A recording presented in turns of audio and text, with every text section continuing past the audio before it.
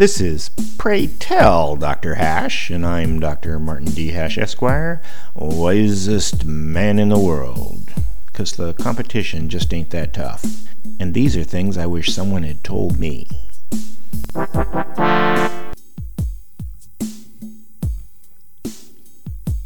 Today's topic: God's will.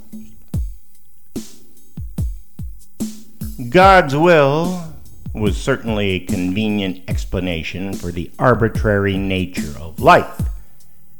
Zeus himself was subject to fate. Fate is the belief that luck is controlled by an outside force. Fate was the accepted explanation for the vagaries of existence until the Enlightenment and the modern concept of free agency and personal autonomy, which requires that people feel their decisions are their own and not preordained, nor a matter of otherworldly intervention.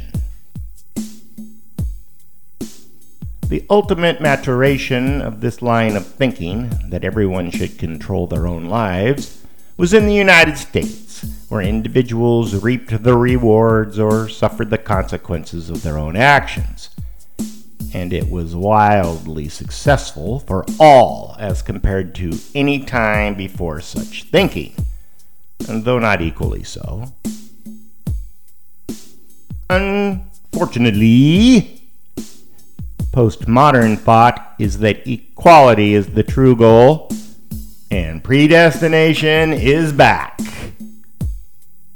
However, instead of fate being the operative force, it's a totalitarian state commanding outcomes, whose narcissistic elites act in the role of God's will.